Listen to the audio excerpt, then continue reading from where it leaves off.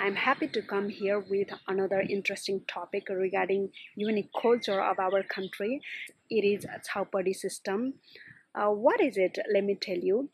It is related to menstrual taboo. Yes, here in Nepal, especially for Hindus, they consider that women during menstruation are impure.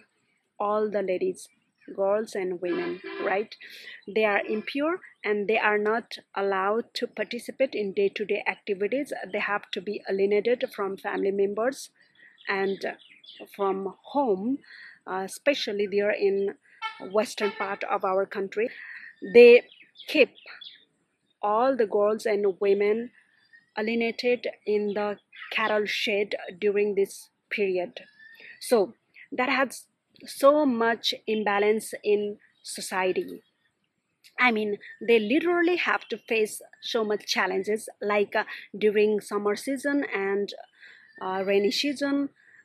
We can hear news that the women are dying because of a snake bite, and it is not clean as well. It is really very much polluted area where cattle live, right? I mean, people are keeping humans, ladies, there in the cattle shed. Can you believe it? This is so inhuman. And they also have to face other challenges like harassment and rape because they are not safe being away from family. And this has created huge mess in the society, and we can see that people are raising voice against it.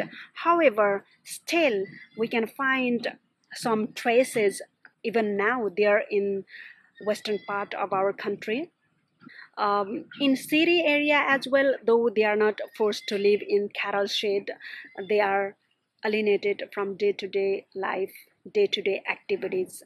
They are not allowed to go to different rooms like in kitchen, in other rooms, maybe father's room or brother's room. I don't know, guys, what is it, but I don't like it, and it's against women rule, and it is the religious belief, and yes, it has to be eradicated.